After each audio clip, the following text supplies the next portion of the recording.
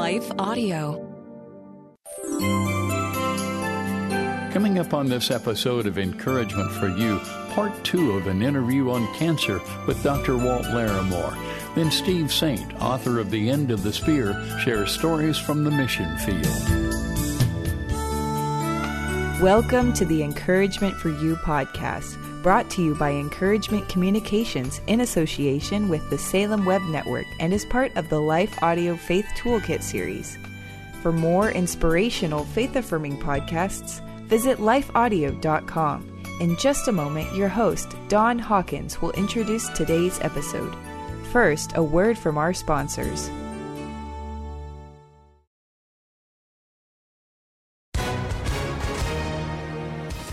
Hi, everyone. If you've been injured in an accident that was not your fault, listen up. We have legal professionals standing by to answer your questions for free. Call now and find out if you have a case and how much it's potentially worth. Call 800-497-4410. I'm here with spokesman John Wolf. So, John, tell everyone listening who should call right now. Well, Maria, first off, thank you for having me here. It's always nice to answer the listeners' questions. Now, as far as who should call in, anyone who's been injured in an accident and think you deserve compensation, give us a call right now. 800-497-4410. You'll find out if you have a case and how much it's potentially worth. Thanks, John. You heard it, folks. Take advantage of this opportunity and call now. 800-497-4410. Advertisement sponsored by Legal Help Center. May not be available in all states.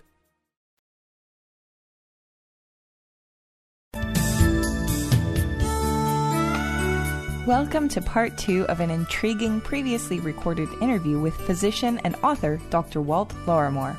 If you haven't heard part 1 yet, you may want to go back and listen to last week's episode before you listen to this one. Now, here's your host, Don Hawkins. I'm Don Hawkins. Today's program features part 2 of a timely discussion on the topic of cancer. It's a disease that affects one family in 4 and causes a great deal of fear, pain, and adversity. Let's get right into our conversation with Dr. Walt Larimore. We'll go to Oklahoma City, where Joanne is listening over Bot Radio. Good evening, Joanne. How are you today? Just fine. Thanks for calling. In 1999, I had breast cancer, and I took tamoxifen for 4 years. And then one morning I got up and I could hardly walk.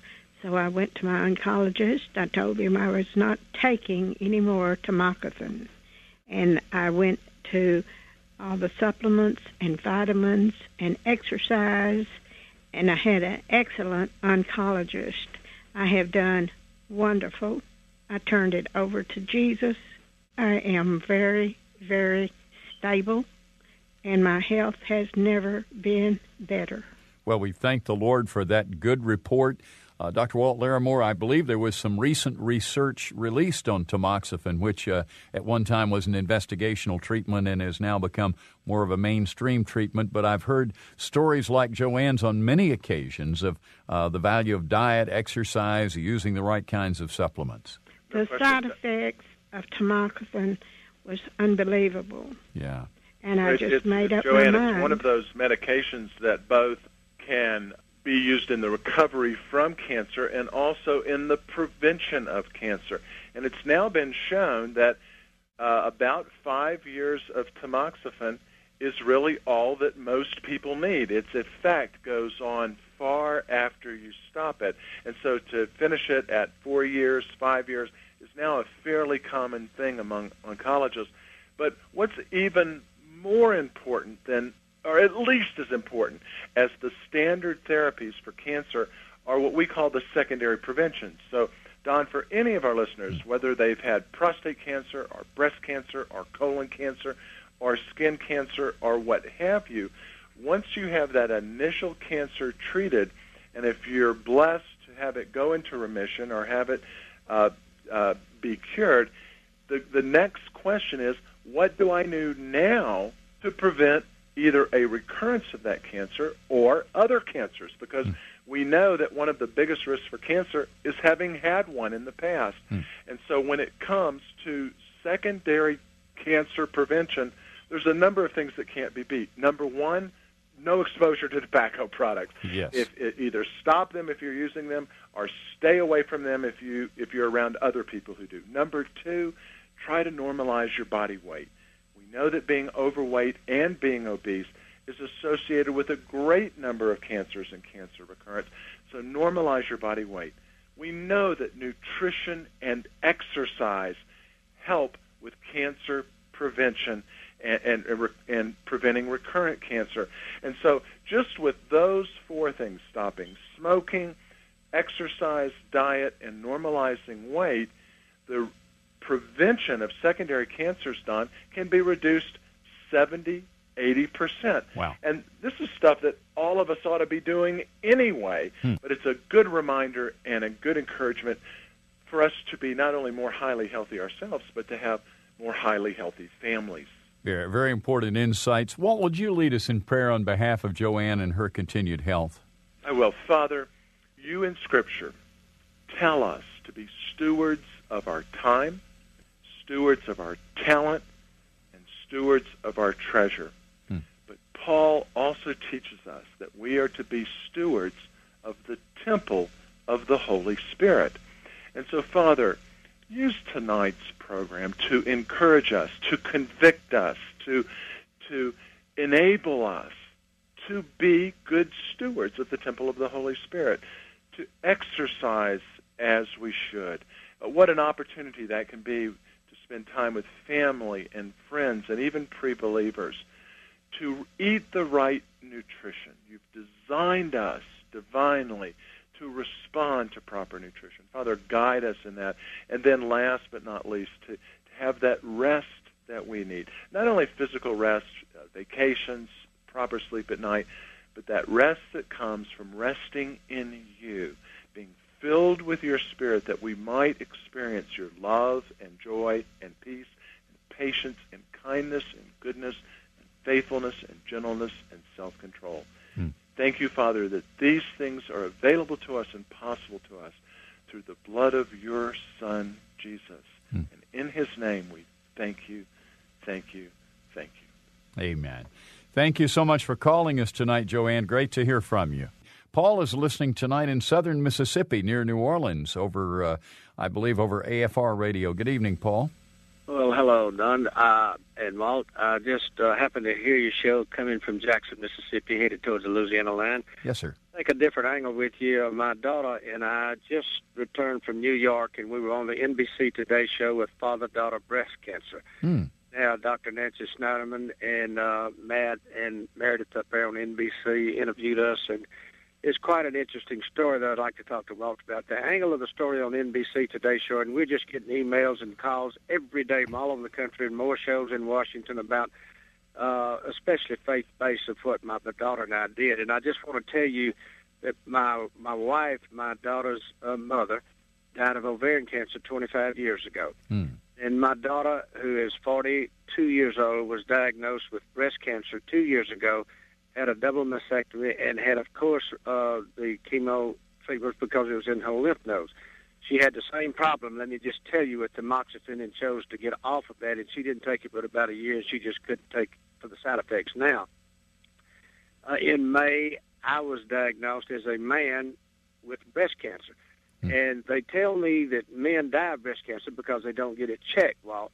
And I was very fortunate that I found out I'm a tennis player, and it got irritated, and they still thought it was benign. But when I went in for the biopsy, the doctor said, well, most of these are benign, but yours looks real bad. And let me tell you, waiting 3 days to find out from the lab that was sent off to Memphis or Birmingham is pretty trying. But we got on prayer list because we have a radio show that goes statewide in Mississippi and part of Alabama, an outdoor format. Got on those prayer lists, and we prayed. And I'm going to tell you something about the power of prayer. When that doctor came back and saw that, he said, and Don, you may understand this, and you too, Don, but the doctor said there's something unusual here. My family came in from Birmingham. By the way, I have 2 boys over there. One played at the University of Alabama, the other played at Ole Miss, and they live in Birmingham. But they came in, and, the doctor had a different look on his face. He said, well, you know what? This is very unusual, and I've got to send it off for a second opinion, but your tumor is necrotic. The blood supply has been cut off, and we call that necrotic. I said, I call it divine intervention. Yeah.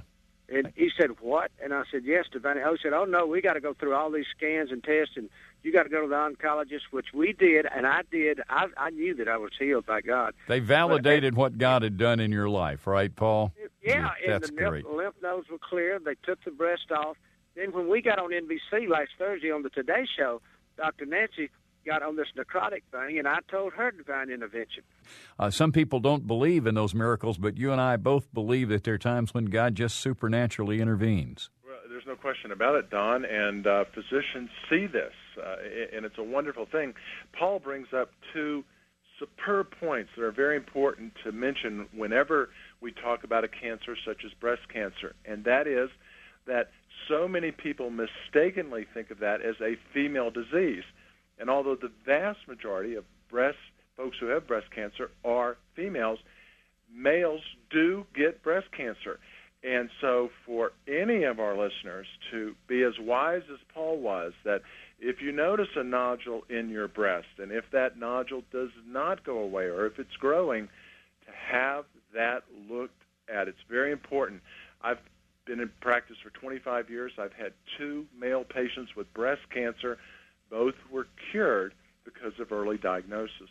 And the second thing that Paul and his daughter Carla found was that there is genetic testing available to see if, for anyone who has breast cancer, particular forms of breast cancer, if other people in the family are at higher risk. And so these genetic tests are called BRCA tests, are available and can be done. The wonderful thing that Paul and his daughter Carla found was that Carla's genetic test was negative, at least if I remember the NBC report correctly.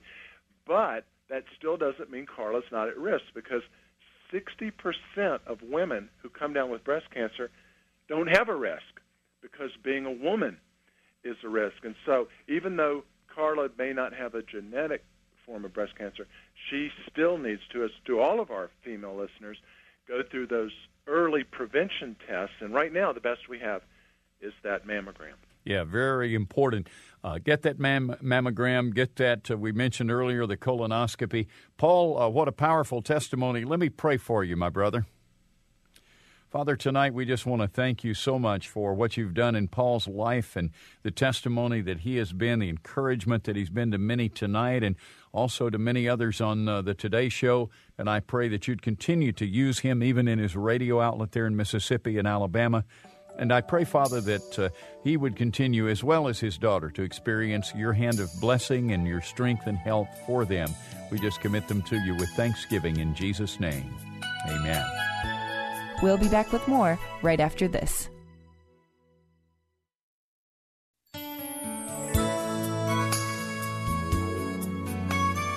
Steve Saint, author of The End of the Spear, and host Don Hawkins share moving stories of the mission field.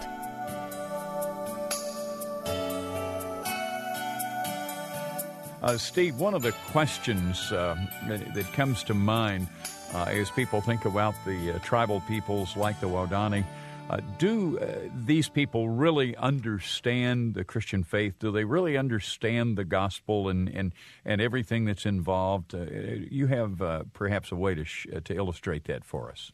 You know, Don, when I was just a teenager, I had a good friend amongst the Waodani. His name was Tonya. Tonya was actually kidnapped from the downriver people, the Anominani, and so he grew up with the Edominani, the upriver section of the Waodani tribe. But as Tonya grew up, the only thing that he was really living for was to get strong enough and old enough and skillful enough that he could kill the people that had killed his family and had kidnapped him as a little boy. But then he came to know Wangungi and became a God follower. And shortly after that, just about the time I was coming to college, he got married. He and his wife, Wato, had 2 children. And then one day, Tonya got up in the little church service. There was just a little thatched hut that they used for what they call Wangungi Onko, and God's house. And he got up and he said that the night before he had had a dream, and in that dream, God appeared to him and said, Tonya, why are you living easy and happy, and your own family is still living in the old ways, hating and killing? And he said, Wangungi, the Creator, God, told him that he needed to go downriver and find his own family and teach them God's carvings that he had learned that had changed his life. But when he said that, the people just gasped there in the little church in Donyampati, and they said, Tonya, if you go down and try to reach your old family, they'll just separate your spirit from your body. They'll kill you. And Tonya said, but God told me to do it. And then he said, and he told me that he was going to tell one of you to go with me. Well, then everybody was really worried. Finally, old Dewey, one of the men that killed Dad, and just a really, really dear man. In fact, one of my grandsons is named for Dewey. He finally stood up and he said, it's true. I had a dream, too, and God told me I should go. Well, they didn't find the family that first time when both of them went, but later Aunt Rachel got an oil company helicopter to take Tonya, and they dropped him off at a nearby river where they had seen a clearing. He found the clearing, and it was his family, and he started living there with them. And at first they accepted him fairly well, but then they wanted him to take another wife from their group, and I'm sure what they were wanting is for Tonya to show them the way back up to where his upriver family was so that they could kill them to avenge some old killings. At any rate, Tonya finally called Aunt Rachel and the other Waorani believers in Tijuana, the village where he had been living, and he said, I think they're going to spear me. Well, the people immediately said, Tonya, tonight, when everybody's asleep, you flee. And they told him which river to flee to, and they said, we will either get the oil company helicopter to go get you, or we will go and find you so that you can live.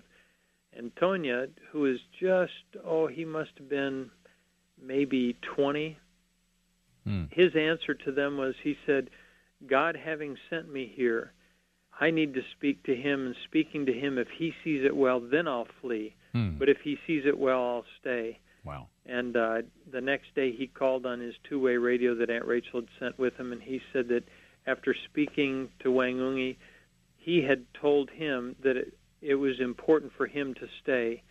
And then they said, but Tonya, they'll just spear you. And he said, well, then God will send you. And that was the last we ever heard from Tonya. They did spear him. Yeah. You know, John 15, verse 13 says, greater love has no one than this, that one lay down his life for his friends. Wow. Of course, Jesus was the ultimate example of that, but I have a picture, the first drawing that I ever saw any Waorani make. It's a very crude drawing of Daniel in the lion's den made by Tonya that Aunt Rachel gave to me when I was in college, and I have it framed over my desk to remind me that, you know, it doesn't matter where you come from in life. Everybody understands a gift, and everybody understands that the ultimate gift really is that somebody would lay down their life for us.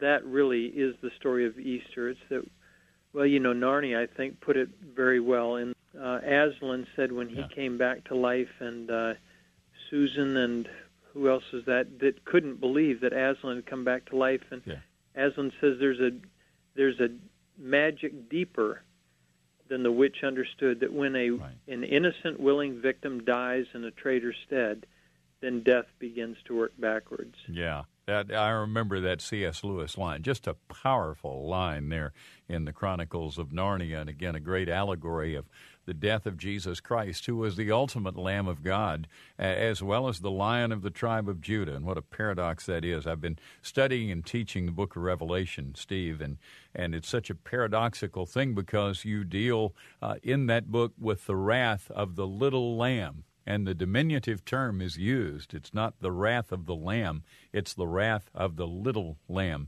And that's going to happen in the future because he took the wrath that we deserved. He paid the price for our sins. And somehow it seems like if ever there were a time of the year that we ought to be motivated to get the gospel to the peoples of the earth, including these indigenous tribal peoples, whether in South America or Indonesia or Africa. This would be the time. And yet, Steve, there are people saying that in reality, we don't need to be sharing the gospel. We need to just accept these people and let them accept whatever religion or lack of religion they have. I know that must grate against your spirit.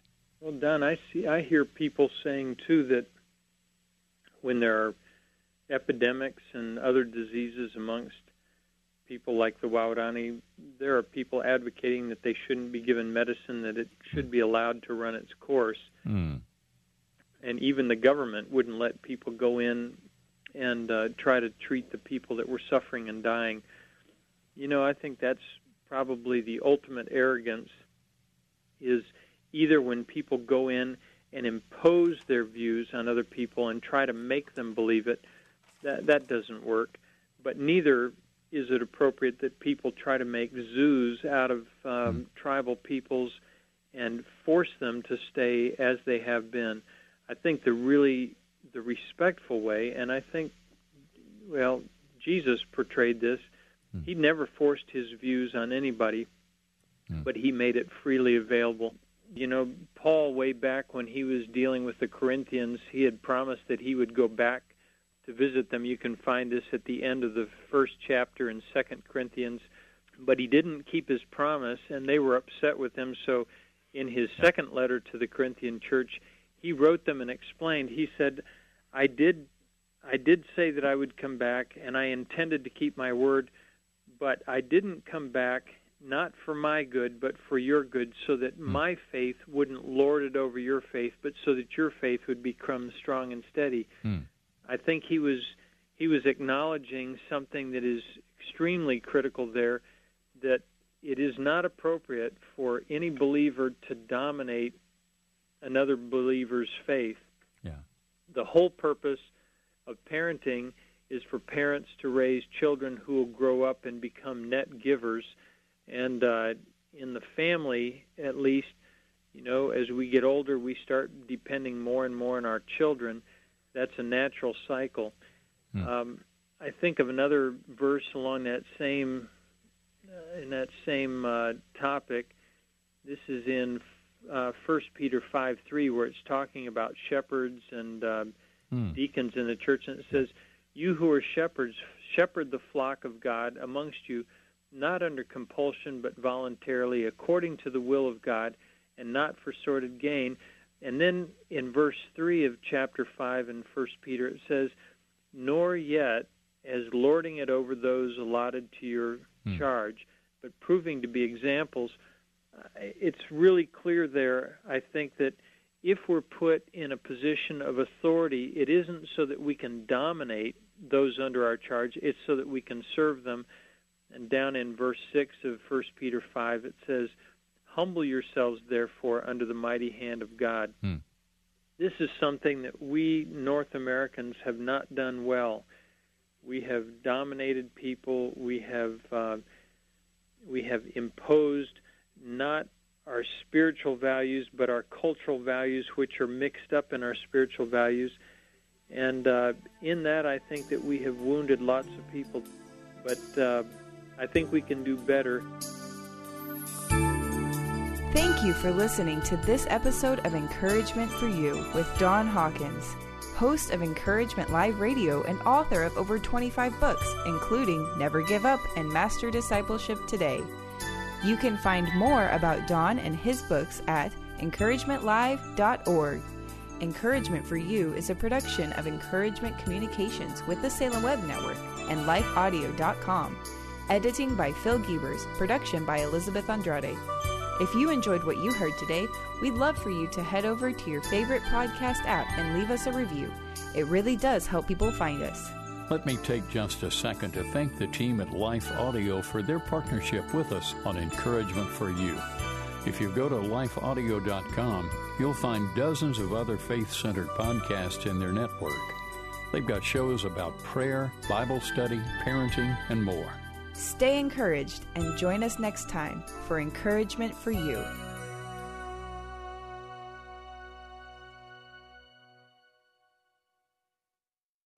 now and it shows. He would say, that Pat Boone, he's so religious. I shook hands with that boy the other day. My whole right side sobered up. and I would repeat that in my act, and I said, it did. And then I'd go ahead and sing my song.